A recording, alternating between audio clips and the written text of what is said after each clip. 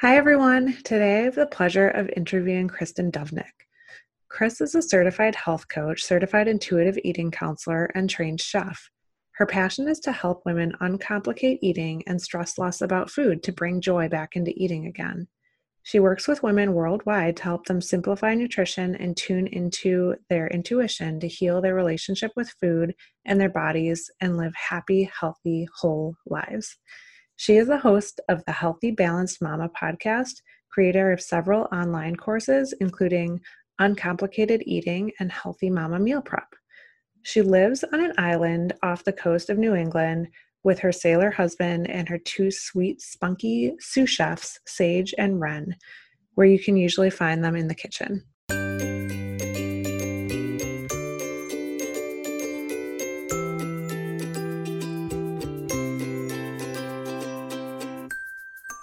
Welcome to the Nourished and Nurturing podcast. We're two holistic-minded moms with a passion for real food and raising healthy, empowered children. We want to provide a safe and educational, judgment-free zone for supporting women as they journey into motherhood and discover the mom they were meant to be. I'm Marissa of Confidently Balanced. I'm a former speech-language pathologist turned nutritional therapy practitioner and have a passion for all things health, wellness, and mindset. I'm also a mama to a little guy with a big personality. And I'm Michelle. I'm a nutritional therapy practitioner student. I have a degree in Thai massage and a master's in business analytics. I'm a mama to a little one and have another one on the way. The content of this podcast is not intended to be a substitute for professional medical advice, diagnosis, or treatment. Always seek the advice of your physician or qualified health provider with any questions you have regarding a medical concern.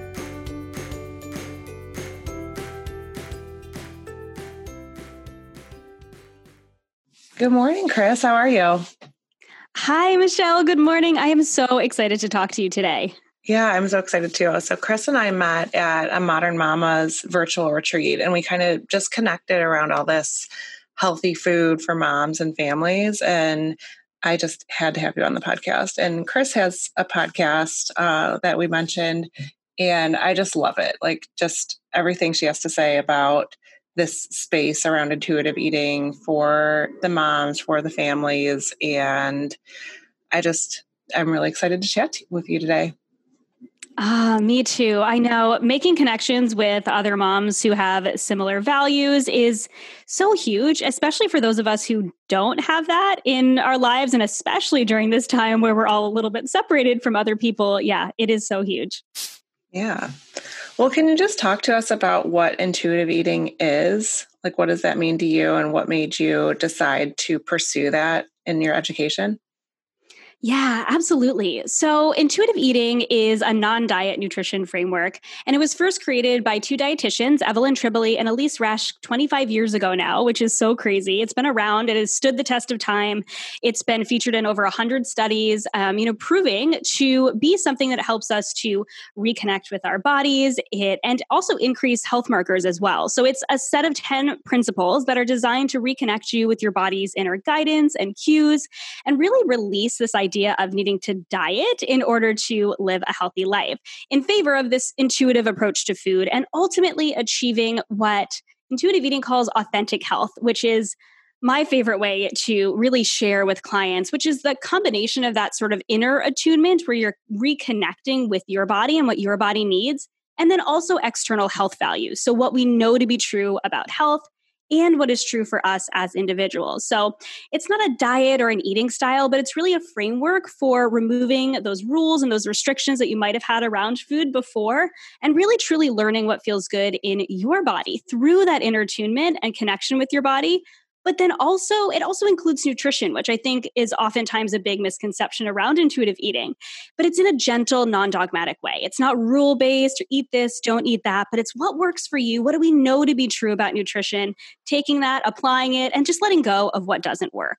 So, and I like to describe what I how I describe intuition as well, because I think that's important, because intuition can feel very nebulous and woo-woo. But I really just describe it as the place where what your mind wants and what your body needs intersect. So what does your mind want? What does your body need? And meeting in the middle and giving your body what you need in terms of that. And so I got into intuitive eating after a wild ride and a long journey of my own. So I struggled with an eating disorder in late high school and early college. And I was really thankful that my best friend kind of gave me a little bit of a wake-up call and told me that I needed to get help. And thankfully, I was in the right space to listen to her and go and get some help. And I saw a dietitian and I kind of regained my weight, my body weight, because I had lost a ton of weight. I was in a really unhealthy space physically at the time, and I pretty quickly healed my body. But I hadn't ever healed my relationship with food. And that became an issue moving through, the next decade or so. Really, after that, I was on and off diets for a number of years. And I consider a diet anything that puts rules around food. So I also struggled with some pretty severe digestive and hormonal imbalances as well. And in navigating that, I was also on this healing protocol and that healing protocol. And I was kind of in this really dichotomous relationship with food. So I went to school for nutrition. I went to university for nutrition. And then I ended up going to culinary school where I learned how to cook, and I was working as a natural foods personal chef. So I was in this space of loving food and having a lot of knowledge about nutrition, but thinking that I needed to eat a certain way to look a certain way or to be this certain level of health. And so I struggled with that for a number of years. And it all really came to a head after I gave birth to my first daughter. I had a really, really difficult pregnancy with my first daughter. She's 6.5 now. And I, had spent years and years in the health and nutrition world thinking I would have this really easy, healthy pregnancy. And I ended up having all of these health complications that just kept popping up one on top of the other. And I had this vision for this beautiful natural home birth and all of these things that did not happen. I ended up being in a hospital, fully medicated, and had a really, really traumatic birth experience. And thankfully it turned out well. And my daughter was really teeny tiny, but for all intents and purposes, she was healthy. But I sort of felt like my body had betrayed me after that. And I was doing what I thought was right in terms of trying to live my healthiest life, which really looked like trying to restrict myself in many ways when it came to food. And what that resulted in was me being in a space of not being as healthy as I really could have been. And so I did what most first moms, I think that they need to do after baby. And I decided to go on a plan to lose the baby weight. And that spiraled me into a 2-year journey of being really deep into the fitness world. So I had gotten my health coaching certification. So at this time, I was working as a personal trainer and I was doing health coaching. And I was teaching women the same things that I was learning, that if you just count and track and measure everything you eat, and if you just work out for hours a day, you're just going to be super healthy and super fit, right? But what it did, and it did. I achieved that. I was in the quote unquote best shape of my life. Like when you looked at me, you would have thought that I was the picture of health. And I ended up competing in a fitness competition. I did all of these things, all of the right things you're supposed to do to be that fit mom, right? And I was the least healthy that I had ever been. I was just talking to you before we got on about spending, hours a day tracking and measuring my food and my calories and macros and my workouts. And I wasn't present for my daughter. I wasn't taking care of her in the way that she deserved. I wasn't being a good example for her. And what ended up happening was after I did this fitness competition, I had this crazy health crash about 3 or 4 weeks after this fitness competition. I did this competition. I placed second. I looked like I was in the best shape of my life. And I woke up one morning a few weeks later and I could barely even lift a weight. And I started freaking out. I had no idea what was going on with my body. Having a background in holistic nutrition, and I had an idea that what I was going through was some sort of maybe an adrenal crash. Something was going on where my body was just shutting down, essentially.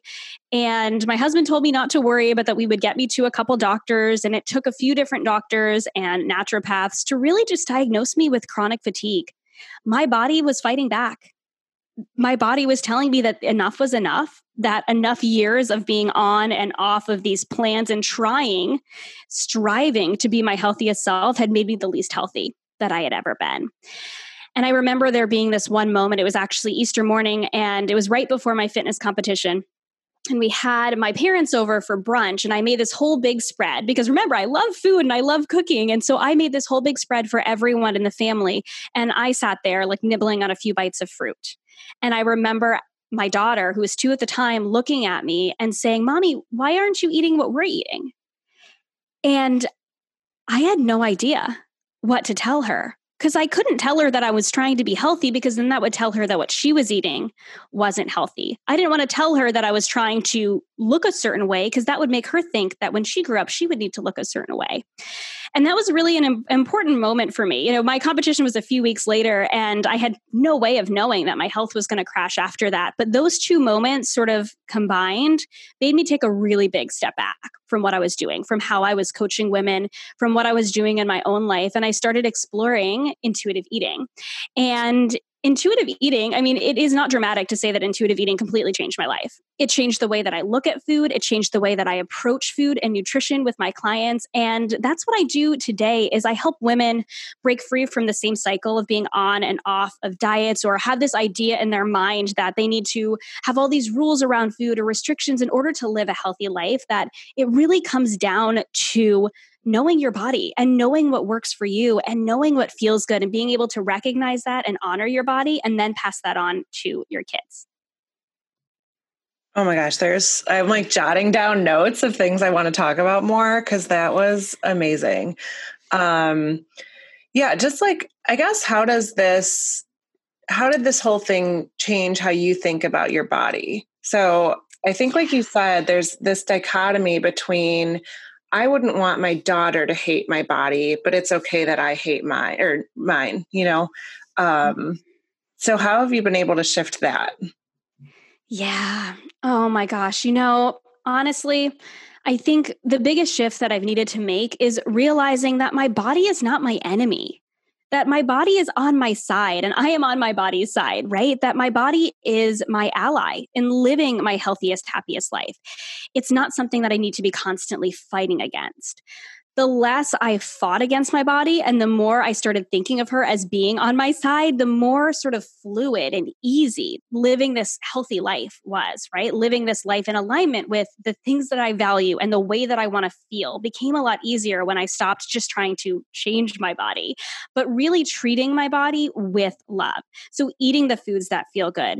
And it's not a struggle anymore, because it's not like, oh, what I eat is just going to be something to change my body, either in the positive or the negative, whatever way I was feeling that day. I'm eating the way I eat out of a place of love for my body. And this does not mean that I love every part of my body all the time. But what I've learned to do and what I do now is I choose to accept her and treat her the way that she deserves, because I know that she'll treat me well back, that I will show up as the best version of myself if I am treating my body with love. And honestly, I would rather enjoy my food and enjoy feeling good than trying to and striving for society's view of the perfect body, which I did for so many years. Because looking back and looking at how, I really wasn't present in my life and I wasn't living the life that I wanted to live, but I had the body that I wanted. It isn't worth it for me anymore. So I think taking that step back and looking at, what has this brought me? If it is, I'm fighting with my body constantly, what is that bringing to my life? Is it bringing something positive to my life, or is it taking away from my life? And how can you accept your here and now body and treat your body with love, even if you don't love every part of her, because we're humans and it's really easy to say, oh, I love my body. And I do love my body. My body has done so much for me. My body has birthed 2 children. My body has run a marathon. My body's done some really incredible things. But, there's always going to be parts that I'm like, it'd be nice if that wasn't like that, because I'm a human and it's okay if you feel like that too, but you can still accept your body and treat your body well in the here and now. I think that's kind of where I'm at. Yeah, I love that, because it's, rather than fighting against your body, you're working with it. And I think there's this misconception sometimes around intuitive eating. Like, some of the body positive messaging is it's okay to feed your body crap. People think of intuitive eating like giving into all the sugar cravings, but that's not what you're talking about. And there are these hyper palatable foods that it's easy to sit down and eat an entire bag of potato chips. And that's not eating intuitively from what you're saying. I'm assuming, but I would like you to go into that a little bit more. Yeah. Oh, I think my favorite thing that I do in everything that I do is really debunking some of these myths that it does mean just sitting down and eating an entire bag of potato chips, because a really important part of intuitive eating is mindfulness and that connection with your body. And if you are eating in a way that's mindfully and connected with your body, does sitting down and eating an entire bag of potato chips, does that actually feel good for your body? Like, let's be real. If it's not feeling good for your body, then that's not eating intuitively. That's not tuning into your body. That's checking out from your body. So intuitive eating doesn't tell you that you can't eat potato chips or that potato chips are bad. For me, potato chips actually aren't a great food because I'm sensitive to potatoes, like in a pretty severe way. I almost pass out when I eat potatoes. It's a really strange food sensitivity. Love sweet potatoes. But that's the only reason I don't eat very many potato chips. It's because my body tells me this does not work for me, not because I think of them as a bad food. But if potato chips work for you, how does it feel to sit down and really mindfully enjoy a handful or a couple handfuls of those? If you're craving them and you want them, I would argue the better choice is to simply eat them and enjoy every single bite of them and ask yourself, would it feel good to eat more than this? And if it would, okay, maybe have a little bit more. But it's about bringing that mindfulness into it, taking away the rules where I shouldn't eat the potato chips because they're bad, because then we just want it more. I love using the example of kids, right? Because most of us have kids. And if you tell a child that they can't have something, they're just going to want it more, or that they can only have a little bit of it. I know that my children will just keep bugging me for more until I tell them yes. And so it's instead of telling ourselves, no, this food is bad, it is going, this food is okay. This food is neutral, because food is just food. But how would it feel in my body? And how much would feel in my body? How much would feel good in my body? And filling our plates and our cupboards and our fridges with the foods that feel good, instead of just checking out and just eating the whole bag of potato chips. Oh my gosh, this is getting really deep, because it's hard to probably think through that in the moment while you're like, what is driving this desire? Because I try to think about, like, if I'm craving something, it's like, well, what does my body really need? I didn't sleep well. That's why I'm craving sugar. And maybe I'd be served better with some starch, with fat, and that'll serve this. But even that is kind of putting this judgment on my body in a way. But I like that idea of really tuning in rather than tuning out. Because I think that's where it can get mindless. Like, you just sit there and you're shoving things in your face, and that's not intuitive eating. That's not paying attention to your body. And I'm going to zone out for a little bit. Yes. And sometimes we know our bodies well enough to know that, okay, I'm craving sugar all day long because I didn't get enough sleep. And it's, well, what does this tell me? It tells me that if I can, because some of us, we're in newborn phases, not me, but, if you're in the newborn phase, if you are in phases of your life where you can't get that much sleep, well, then you do what you can. You serve your body the best way you can in that. But what does this tell me? If you do know that it's telling you that you probably haven't gotten enough sleep, well, that's an intention that you can make in the future. So it's like, okay, I'm learning from this. I'm learning from this craving. I'm moving forward, doing something positive for my body in the future. And then it's also, okay, what can I do for my body now? For some people, maybe serving your body with a little bit more fat, a little bit more nutrients in that way, because cravings can be a sign of nutrient deficiency as well. And sometimes we just really want something. So it's really kind of discerning. If we know our bodies well enough to know that, yeah, my body just needs a source of really good nutrition right now, then that's a good thing to approach it in that way as well. But sometimes it also is recognizing sometimes we just crave that thing, and it's okay. But it sounds like it might be, okay, today I didn't get enough sleep. I let it go too long, and now I need to have the brownie, and I'm okay with that. And then tomorrow I add more carbohydrate to my breakfast, because I'm like, well, actually I'm recognizing my body's need. I'm going to give it to my body earlier. And then maybe tomorrow I don't crave that brownie because I'm paying attention to the cues. Yes. Yeah, exactly. It's recognizing those patterns. It's really listening to our bodies and then also responding, which I think sometimes women will go, well, I hear my body. I don't do what it says. And that's really the key, right? It's listening and then it's responding and experimenting, because sometimes it'll work and sometimes it won't, and that's okay. And it's learning about our bodies. But I'm guessing, so this probably involves a lot of unlearning for most of the people you work with, I'm going to guess, because we grew up, all of us, and we're still in a very diet-centered culture. But I remember my mom did Jenny Craig on and off growing up. And it was like she would be on her plan and then go and get all the food. And it's these like ridiculous shakes and like garbage. And she'd be on it for a few weeks and then fall off her plan. And then it's like, oh, I didn't do what I thought I was going to do. Now I'm bad. And now I'm going to start again on Monday and I'm going to be a better version of myself. And it's all wrapped up in how we're eating.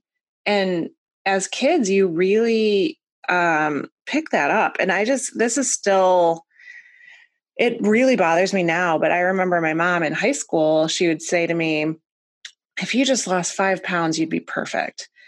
And at the time I thought, oh, well, she's just being honest. We're okay with being honest. And now I think back and I'm like, what were you thinking saying that to a high school girl? Like you have enough self-esteem issues. And that's just all to say, we live in this world now where we think it's okay to say these things, and you're raising your kids to think that way about their body. I don't know. I just, how do you go through that unlearning of a diet culture? Because just even hearing you talk, I'm like, oh, I still think I have a few things to roll back. Yeah. I think a lot of it really is an unpacking of, okay, what are the rules and restrictions we've put around food, around ourselves? What is this idea that we have in our head of what healthy looks like, or the way that we feel like we need to be healthy or to be loved or to be worthy? And really asking ourselves those hard questions. First and foremost, asking ourselves, what are these rules that I've put around food? Why do I think this way? Where did it come from? And asking ourselves that honestly and really digging deep into, was it something someone said about me? Was it, and for me, really my dieting and my eating disorder started because I think I had some self-esteem issues as just an early teenager, and somebody that I respected made a comment about my body and told me that I looked like I had lost weight. And I took that as being, I am good and I am worthy, and somebody sees me. And that spiraled. And I know that's not everyone's story, or it's not that extreme, right? I went to the extreme, but I think we all have that sort of story. So where did we learn these things? Where did they come from? And is that actually true? Because so many of the things that we hear or we think we know are just something that we heard and something that might not be true. And then moving forward and saying, okay, if this is true, is this true for me? And is it true for the life that I want to live? Because if we believe something that, that somebody has told us for so many years, or even something that we heard on the internet, we can tell ourselves it's true, but then asking ourselves, is this actually true for me? Is this actually going to add to my life, or is it taking away from my life? Something like stacking rules, which I see so many women do, where, they try to live up to this one rule. And then when they don't live up to it, there's that guilt and that shame that ensues. So they just add more rules on top of that to make themselves feel better. And so taking those down, one peg at a time and asking yourself, what are they? And if they're true, because we live in a society where it is so common. We see ads everywhere telling us that if we just lose those last few pounds, last quote unquote, right? Because what is last? What is those last few pounds? We're meant to be different shapes and sizes. If we all moved the same way and ate the same way, we would still all look differently, and we would still all feel differently eating that way and moving that way, because our bodies are so uniquely different. So I think asking, is this true? Is this true for me? And then exploring, what is it that actually feels good for me? outside of what diet culture has told me or what I learned growing up. And it's a process. It's not something that happens overnight. It really is an unlearning and an unpacking, but it is possible. I know from, over a decade of dealing with this myself and having clients who are in their 40s and their 50s who have gone through this for so many years, who've seen their mothers go on these diet plans and programs, and they have this idea in their head that this is the way. They really do have to start slowly pulling away those ideas in order to allow those new mindsets to come into play. Oh my gosh. So we're really getting into psychology here. It's not just food. It's really growing and learning about yourself. Oh my gosh. I am super into this, and I hadn't even heard of I've heard of intuitive eating, but I didn't know about the programs like you do. And this is so interesting to me now. I need to look into it more. So I was just curious, if you look at your plate, would you be able to tell, this is somebody who's eating intuitively? And I know everybody's going to be different, but I just trying to look at the practical side of it. How might your plate look differently than when you were not eating intuitively? Oh, what a good question. I don't think you can tell someone's an intuitive eater by looking at their plate, other than the fact that their plate probably looks pretty different every meal or every day. I mean, I eat a lot of similar things in my day-to-day life. I post about my smoothie bowls on Instagram all the time because I love them. They're my favorite thing to have for breakfast in the summertime. And when I wake up one morning and I don't want a smoothie bowl, I just don't have it. And I have something else. But I know the foods that serve me and serve my body well. And that's based on what I've learned about my body and about nutrition and what feels good for me. And that is how I make choices when it comes to food. We stock our fridge and our freezer and our pantry with the foods that make us feel good. And when I go out to eat at a restaurant, I don't make choices. And when we can go out to eat at restaurants, I don't make choices based on, okay, this is going to be the healthy option. I make choices based on what would be satisfying to me right now, knowing the foods that feel good in my body, what is going to feel good for me, and what is going to be satisfying to me. Because I know that the satisfying choice is the choice that is going to make me feel the best. When I sit there and eat it mindfully, I'm not going to overeat or finish my plate because I think, well, this is the healthy option and I'm not sure when I'm going to be able to eat again. That was something that I struggled with for a long time, especially when I was counting and tracking things. It was like, well, I don't know when I'm going to be able to, if I'm going to have enough macros today, when I'm going to be able to have my snack, because I would time things. And I know so many women have had similar experiences where they're like, I've just got to finish what's on my plate because I don't know what I'm going to eat next. I don't have that fear anymore. So it could be completely different. One day when I go out to the restaurant, I might order the salad. And one day I might order the burger with the bun. And one day I might order it without the bun and have sweet potato fries instead. It really does look different. So I have those patterns when it comes to those, and really the routines around what feels good for me. We do a lot of food prep in our house because my husband and I both work for ourselves. We live busy lives. There are no secrets in our house about getting dinner on the table. We do what we have to do to be able to eat food that makes us feel good. So instead of being calculated, I think it's a more mindful choice when it comes to the foods that I eat. So I don't think you can necessarily tell by looking at someone's plate. I think it's more how they approach food more than anything. So, I balance my plate and make sure, and when I say I balance my plate, I make sure I have a variety of food groups on my plate because I know that feels better and that keeps my blood sugar balanced, and that I am really moody and out of focus and my energy is up and down when I don't do that. And that comes from both my knowledge of nutrition and my intuition. But other than that, I think it really comes from the mindset side of things more than just looking at someone's plate. Yeah, this is really interesting too, because I'm thinking, obviously I'm recently postpartum. I have a 3-month-old, but going through pregnancy and postpartum, now I'm thinking, oh, it would be so great to do this work before you go into those periods because your needs change, and to have that ability to listen to your body. I'm still working on it, but it's definitely something where I just know I needed more starch when when my milk came in and I was, eating more often, and I I was at a place where I knew that was okay. And I think more so with this pregnancy than with my first.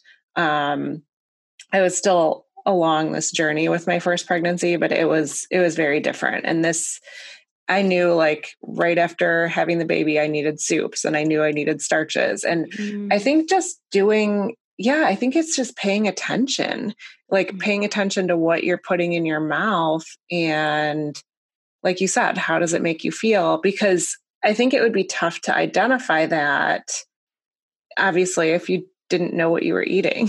Like, I guess, do you look at things like that? Like, I know you are trying to avoid like fitting macros and things like that, but I know personally that I feel better with a higher fat diet, but during pregnancy and postpartum, that's very much changed. And I was able to listen to that, but I am consciously thinking, oh, I see what I'm craving and that's starch. And then I'm thinking of different ways to get starch. Like, is that even, is that eating intuitively, or am I thinking about it too much? No, I mean, I think there's a point where you can be thinking about it too much, for sure. But I go over what a balanced plate looks like with my clients as well. And then we adjust it for them. I don't think that there is one quote unquote balanced plate. There is no one size fits all. And I think we all inherently know that, and we don't want to admit it. We want somebody to tell us that this is the right way. But what's true for us in one season might be different than what's true for us in another season as well. And so, I love posting meals and things like that on Instagram and on my blog and things like that. But I always add a disclaimer that this is what felt good for my body this week, because our needs change day to day, week to week. As women, we have a 28-day cycle. We're not like men who have a 24-hour cycle. So our needs change throughout the month, depending on where we're at in our female cycle, just in terms of how much we need. So our hunger levels might vary day to day, which is one of those reasons why giving someone specific amounts to eat can just set them up for failure, really. And what they would consider failure, I wouldn't consider it failure. I would consider it the diet is failing. But, I think that it is that knowing what works for your body, and then really giving yourself the grace and respecting your body enough to go, okay, this isn't feeling good right now. So what do I need in this season? Just like you're doing, adding in a little bit more starch, it feels good. So I do think that there's something to be said for knowing what it looks like to make sure that your blood sugar is balanced and that you are fueled throughout the day, that you're eating enough so that you actually have the energy to go through your day.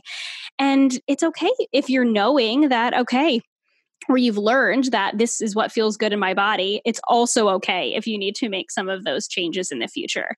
I hope that answered your question. Yeah, I love that. Well, and just to kind of round out this diet section of our talk, it sounds like, and I've heard this before, like from other people who are more around dieting, like the best way to lose weight or lose fat is to get yourself really, really healthy. And most people don't want to spend that much time on it. Like, it might take a year to heal your blood sugar regulation or, do this work. So it sounds like you're taking the focus away from losing weight, but people still might lose weight. Is that fair to say? Yeah. Oh, it's absolutely fair to say. And, really, there's a few things that happen when you explore intuitive eating, when you really commit to not being on a diet anymore, but really truly listening to your body. And so the first thing that could happen is if you have been dieting for years, like I was, and you're severely underweight, then you might gain weight, or maybe not even severely. If you're underweight, then you might gain weight. That is something that could happen. And that is most women's, to be perfectly honest, the women that come and work with me, their biggest fear is that if I eat intuitively, I will gain weight. And you know what else happens? What I see quite a bit, and I think is not talked about a lot, is there's often a permission stage that happens when you are releasing the rules and the, specific formulas and macros and things like that from your life. Sometimes women will gain a few pounds because they're in this permission stage where they need to get it out of their system that they are allowed to eat all types of food, that food doesn't change anything about them, that if they eat the brownie, they're not going to die. They're going to be fine. They're not going to gain 1,000,000 pounds when they eat the brownie.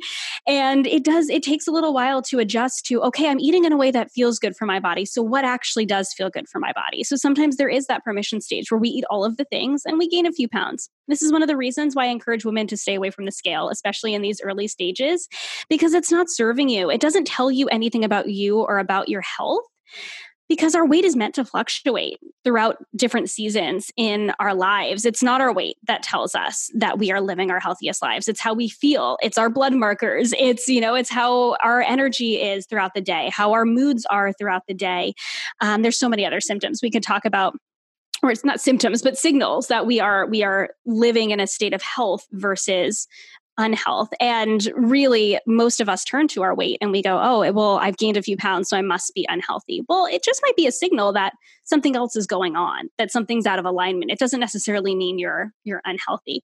So sometimes women do gain weight if they're underweight. Sometimes women gain some weight and then they even out. They gain a few pounds and then their body evens out when it's right for them.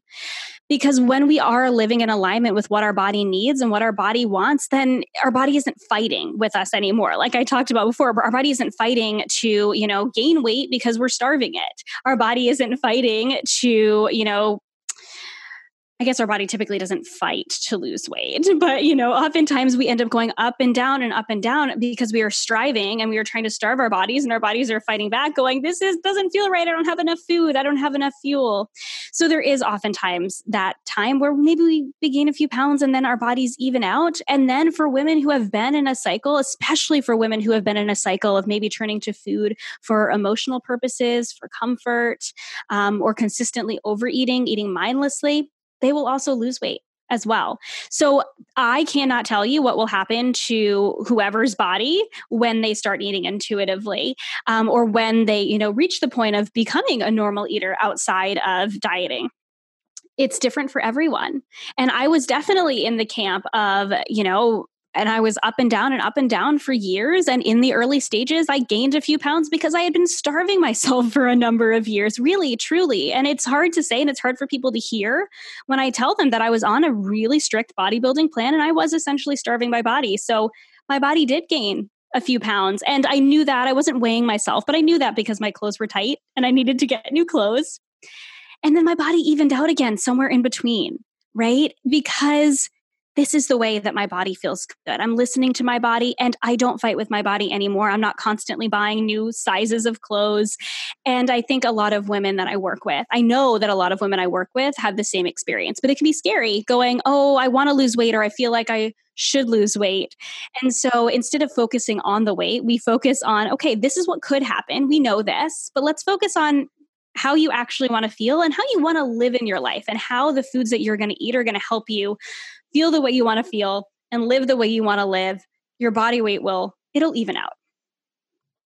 That's amazing. So it's like we kind of have to let go of this idea too, if we really want to be intuitive, let go of this idea that we're supposed to look a certain way.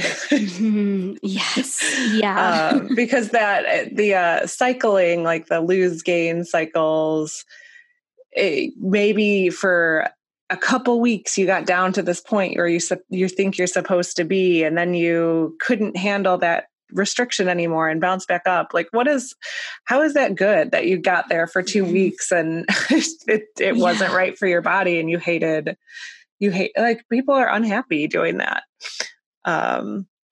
But yeah, so I do want to jump into the kids piece a little bit. Just this. So we've talked about emotions a lot on this podcast, like the aware parenting, where we were brought up a certain way around emotions too, like the you're fine. And so we have to, as parents, if we want to raise our children to feel their emotions, it's like all this healing we have to do.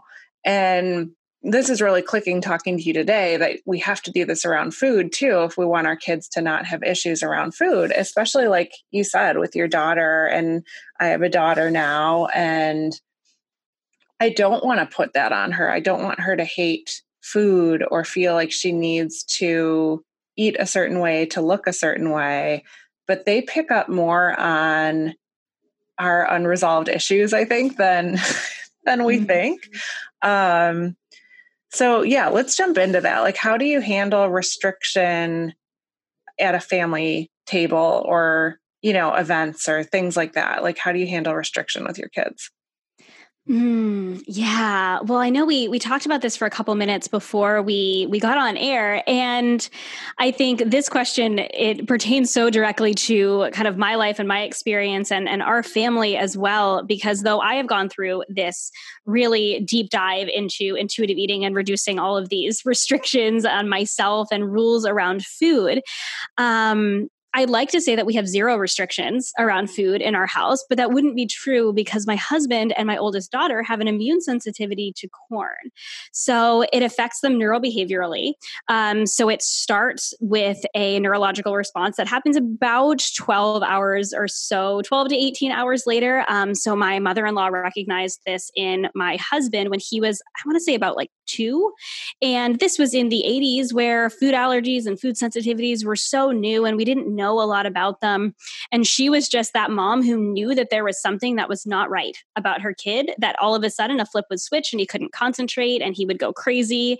And she's like, he's this sweet, great kid one moment, and then the next, he's not. And this is not just him being 2. This is something that's going on. And we recognized a similar experience with our daughter when she was about 1. And my mother-in-law was like, oh yeah, that's what happened. That's what would happen to her daddy. And we're like, oh, okay. This is right around the time she was eating solids and she had one of those, just those like organic kids packs with, on the go somewhere with corn in it. And she had this crazy reaction. And so my mother-in-law back in the 80s worked with a doctor to figure this out and to take this out of my husband's diet, but they didn't have as many options as they do now. So my husband grew up, unfortunately, being that kid who his friends and his sister and everyone around him was eating candy and all of these foods with cereals and things like that with corn ingredients. And he was there eating like broccoli and carrot sticks. I'm not even kidding.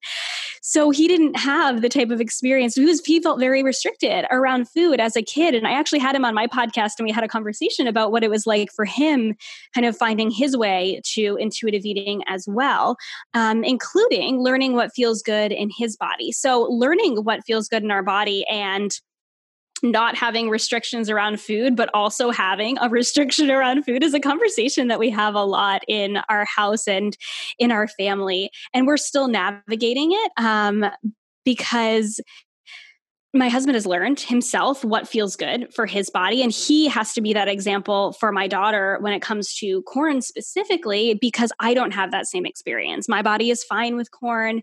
But she looks to both of us, and both of our daughters look to us as the example for what it looks like to have a healthy relationship with food. So I'm thankful for him of, going through his own journey and having a healthy relationship with it now, in that we have a conversation with her about it. She doesn't have the same experience that he had around feeling very restricted around food. In that way, we give her options when it comes to foods that the other kids are eating that might be corn-free. And in our home, we just don't keep it around. And we make sure that she doesn't feel like she's different than other kids. Thankfully, it's not an anaphylactic reaction. So it's not something like if we had peanuts in the house or something like that, she would have that anaphylactic reaction. But she does have a pretty severe reaction to it. And she notices it digestively after as well. And she's 6.5 now. So it's a conversation that we have with her. We have this conversation around, okay, when we are at a birthday party, if you want to choose to eat this food, we're going to let you. You're old enough to make this choice around food, but you know how it's going to feel in your body. Do you want to make that choice? And my husband usually has a conversation with her. And so I'm really almost grateful about this experience, because it teaches her how to tune into her body and how to recognize how her body feels. And it's almost a gift that I think not every kid has.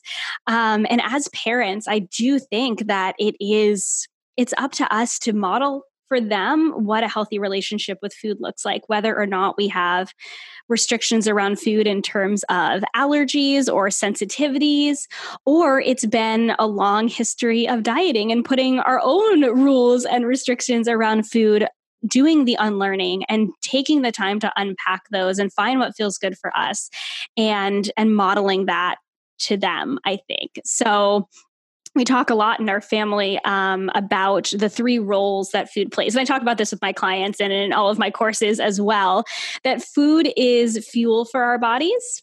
It's also nourishment for our bodies. And it's also pleasure and joy.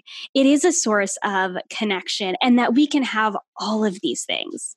So when we talk about food typically, I mean, we don't go too much into the nourishment piece around food because we just serve our family a lot of nutrient dense foods, and our kids know that, and they know that veggies are good for you and things like that. And we encourage them to try new things and to eat new things and get them in the kitchen with us. But we typically talk about it as, okay, these are fuel foods. These are the foods that fuel our bodies. These are the foods that make us feel good.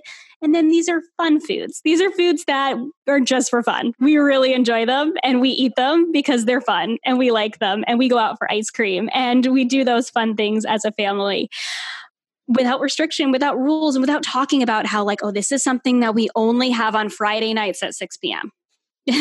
But it's something that we have because we love it, because it's fun. But most of the time, we focus on the things that make us feel good. And I think that's how we kind of approach it. And on both sides of things, with our child actually having a little bit of a restriction around food with her sensitivity, and my husband as well. And then along the side of, just being a model and being an example for our kids in that way.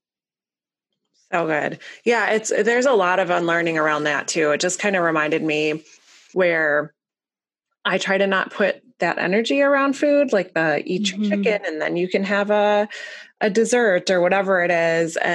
But my husband really does that by default. I mean, I think we all do, but I'm trying to not do that. Like he can make his choices. I mean, my kid's not even 3 yet, so I think it's a little different, but sometimes he can just have the ice cream first and then eat the chicken if he wants the chicken. And he does, if he wants it. It's not like he only eats the chicken to get the ice cream. Like he likes chicken. But I do catch my husband doing that. I think it's this deeply ingrained default from how we were raised. Like you have to clean your plate. You have to, finish this to get that. And it's food as a reward, or you can have a treat if you go potty or whatever it is. And it's very hard to unlearn these things.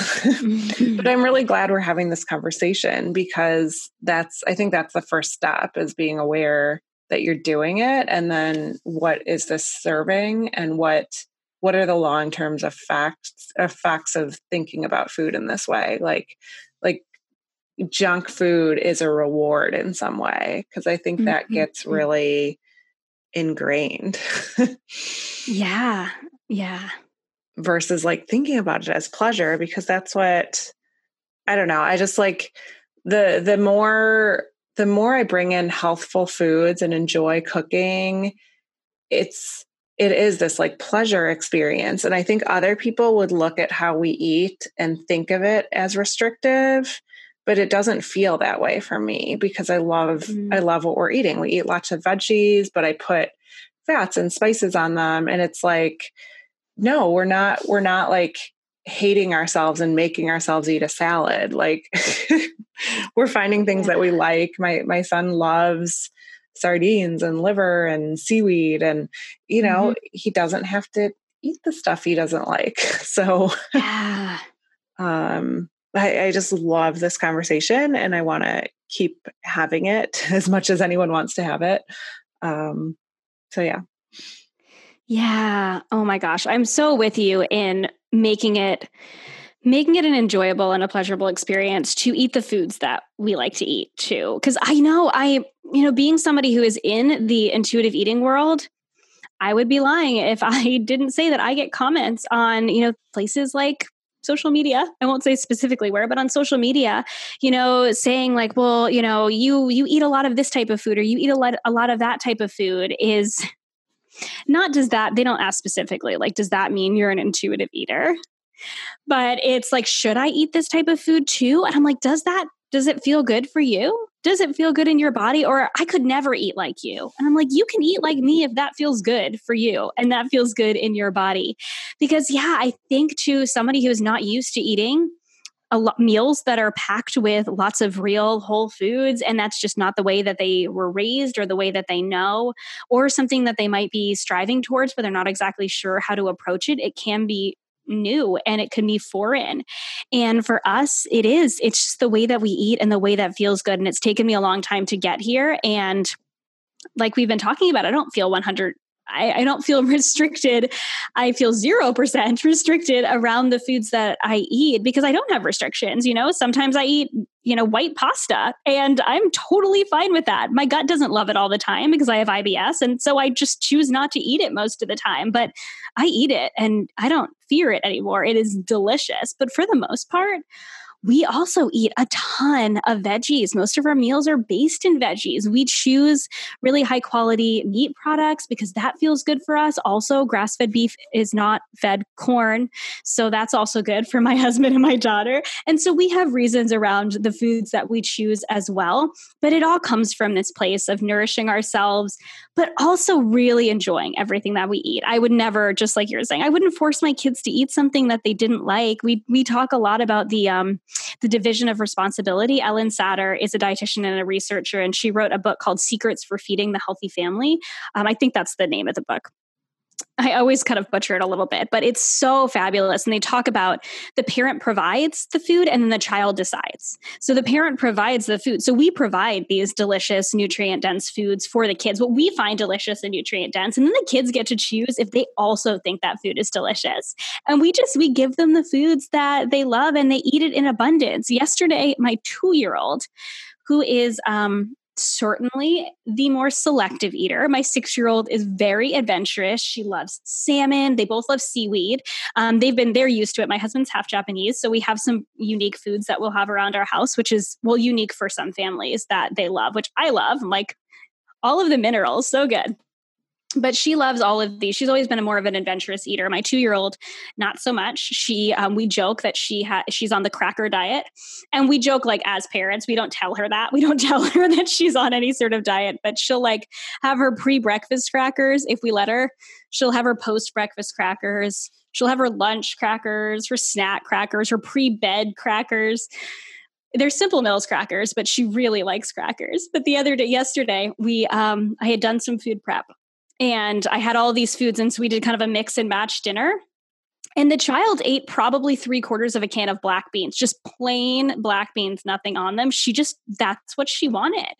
And that's what she ate. And she ate pretty much nothing else. And that's all she wanted. And we're like, well, it is what it is. She got what she needed. She got what her body needed. She thought that was delicious. For me, a dinner of just plain black beans, not my thing, but that's what she wanted. And we just kind of let her go with it. And so we try to let our kids do the same. And in that we kind of eat the foods that we love, and we try to introduce them to those foods as well. And then we kind of let them make their choices from there. So good. Yeah. And there probably is more to it as well. Like if your digestion wasn't great, you're probably something that's healthy for somebody else might not be healthy for you. And tuning into that intuition, I have, people, like I said, if your digestion is poor, protein might not feel that good a couple hours after you eat, even though it's a healthy food, or people that have sensitivity to citrus or acidic things. And I think that's just beautiful because it allows you this space to just tune in. I just love how you put it, tuning in rather than tuning out. From my perspective is more of a nutritionist, looking at what the food is, what it does in your body, that side of it, more than the intuitive eating side. But I'm so interested in merging them now. But is there blood sugar balance healing that needs to take place before you can be intuitive in some ways? Because I think that's just something that I deal with a lot on the nutritionist side with clients is their blood sugar control is poor. So I don't know. I was just hoping you could reconcile that for me. Yeah. Well, there's a couple things I could say about this. I can share my own personal experience because I have a pretty good personal experience when it comes to this. So I have PCOS, which is polycystic ovarian syndrome, and blood sugar imbalance is one of those markers. And it's been one of those for me. And I ended up having gestational diabetes with my first pregnancy. And that was really what tipped me off to blood sugar imbalance. Other than knowing that my family has a widespread blood sugar imbalance, type 2 diabetes all over the place. I knew that this was a potential for me, but I had gestational diabetes and I really didn't know that my blood sugar was imbalanced other than I had the typical spikes and drops of my energy and super tired around 3 p.m., lots of sugar cravings, things like that. And so, learning more about my body and what it looked like to balance my plate in a way that felt good for me helped me to sort of balance my blood sugar for my second pregnancy. And I didn't end up having gestational diabetes with my second pregnancy. But bringing that into the light of intuitive eating can be difficult. It can be difficult to go, okay, like I know that blood sugar balance is important, but I also want to eat intuitively and tune into my body and eat the foods that I want to eat. What if these foods aren't the foods that are most blood sugar balancing? So what I really encourage my clients to do, and in terms of blood sugar healing, I believe that our bodies are very resilient and that once we know the foods that feel good for us to balance our blood sugar, we know things like making sure that you're getting enough fiber from vegetables and protein from protein-rich sources and getting lots of healthy fats. We know that these things are going to help to balance our blood sugar. So it's more of an approach of adding these things in and really, again, tuning into how our body feels and slowly adding these things in and bringing in that education piece. What does it look like to balance your blood sugar? And not just what does it look like, but what does it feel like to balance your blood sugar? And approaching that as we move forward with, okay, what are the foods that you want to eat? How can we add in those foods that are going to balance your blood sugar along the way? So it's sort of a parallel journey instead of a perpendicular journey where you feel like you have to manage your blood sugar first and then go on the way of intuitive eating. Because what I see with a lot of clients, I have lots of women who will come to me and say, well, I'm just going to go on this diet and then I'm going to come to you and you can teach me how to eat intuitively from there. And I'm like, well, that's not exactly, you do you. We'll talk in a few months. And what happens is then, we're right back to square one and we're going, okay, we're going to do this process. We do this all at once. And for me, it wasn't until I started eating intuitively and really tuning into my body and my body's cues that my blood sugar actually balanced out and evened out. So I had months and months and months in this postpartum period with my daughter and I actually talked about this on another podcast probably last year. I was like meticulously tracking my blood sugar every single day, all day long, because I was so fearful of getting type 2 diabetes and having this crazy blood sugar imbalance for years and years and years after my daughter that eventually I ran out of supplies and was like, okay, you need to take a chill pill, Chris. You need to figure out how to do this in your real life instead of obsessing over it. So I do think that it's something that can be done alongside the intuitive eating journey. And it really comes from that place of awareness. And yes, it does take our body some time for our blood sugar to balance and our hormones to get back to a place where they are responding well. But I think that comes along with us listening to and responding to our body. So it's really that combination of the education as well as that tuning in. Does that answer your question? It totally does. And like I said, I really want to dig into this because I feel like it just brings this softness to the whole experience. Like rather than just like, okay, here's your meal plan. You need to change this and this and this to fix your blood sugar. Cause that's the way I did it. It was slowly, it was almost this like shift from like, I was like strict paleo and learning and what like restricting, but it's like, and then now all of a sudden it's 6 years of, of like growing and learning about what I'm eating and paying attention more, but it doesn't feel like that at all anymore. So I like that. I like that kind of learning in parallel. And I could totally go into this more with kids because they don't have, like if you're teaching kids to eat intuitively, they don't have these blood sugar issues. Like they don't have years and years and years of eating crap, like processed food and low fat. And like, even if you have given your kids more processed food and they haven't been totally balanced, it takes a long time for your body to really have issues around the blood sugar and stuff. So I think it's just, we don't have to worry that much with our children in terms of like, if you give them ice cream and it has a little blood sugar spike, it's not like sending them into diabetes. But I'll just refer them, the podcast of yours, episode 45, about the tips for intuitive eating for kids. I just thought that was so good. So you can, if you want to hear more about the kids part, I will just refer them there. Well, thank you so much. This was amazing. And like I said, I really want to dig a lot more into intuitive eating and kind of go back and examine some of this. But is there anything else you wanted to share? And can you tell us a little bit more about the programs you have? Yeah. Oh my gosh. Anything else I have to share? I think just encouraging the woman listening that I talk about intuitive eating and I talk about finding freedom with food, and it can feel very daunting. And it is a lot of unlearning and unpacking, like we've been talking about, and it can take time, but it really truly is, the purpose of it is to add to your life. It's to add more to your life. It's to have flexibility and freedom in both eating and just in your life in general. So give yourself some grace. It takes time to unpack some of these things, some of these ideas we might have had for a long time. Know that there's no way to fail at intuitive eating. And there's, and everything that you're doing is just taking one more positive step forward that you can pass on to your families and the future generations. Oh, and my programs. Yeah. Because I love sharing these concepts around both intuitive eating and food freedom. And then I also love sharing the practical side of things as well, how to actually make food happen as a mom for families as well. So I kind of have two main courses that I use to work with moms. So the first one is my signature course, and it's called Uncomplicated Eating. And it really takes you on that journey to food freedom. So it's rooted in those intuitive eating principles, like I shared.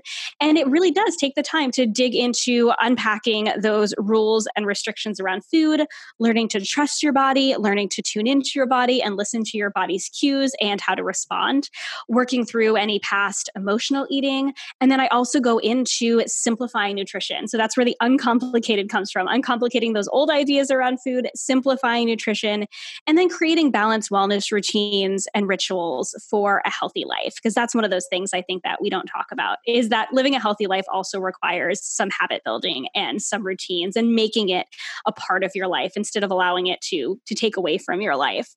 And that's pretty much my life's work in a self-paced course. And so I really love to share that. And my other course that's actually going to be re-released in the fall is called Healthy Mama Meal Prep. And that sort of talks about the practical side of things. So I have an experience working as a natural food chef for a few years in a large city, prepping food for other families.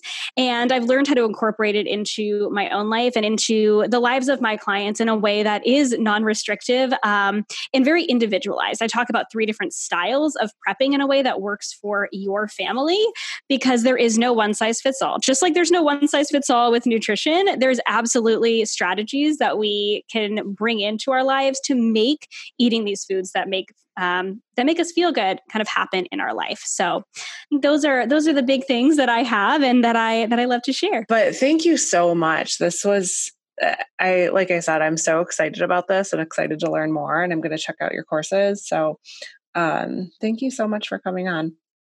Oh, thank you so much for having me. This was so great. And I love talking about the family and kid side of things as well. So it's always fun to talk about that side. Yeah. Well, thanks a lot, and good talking to you, everybody. Have a good week. Bye.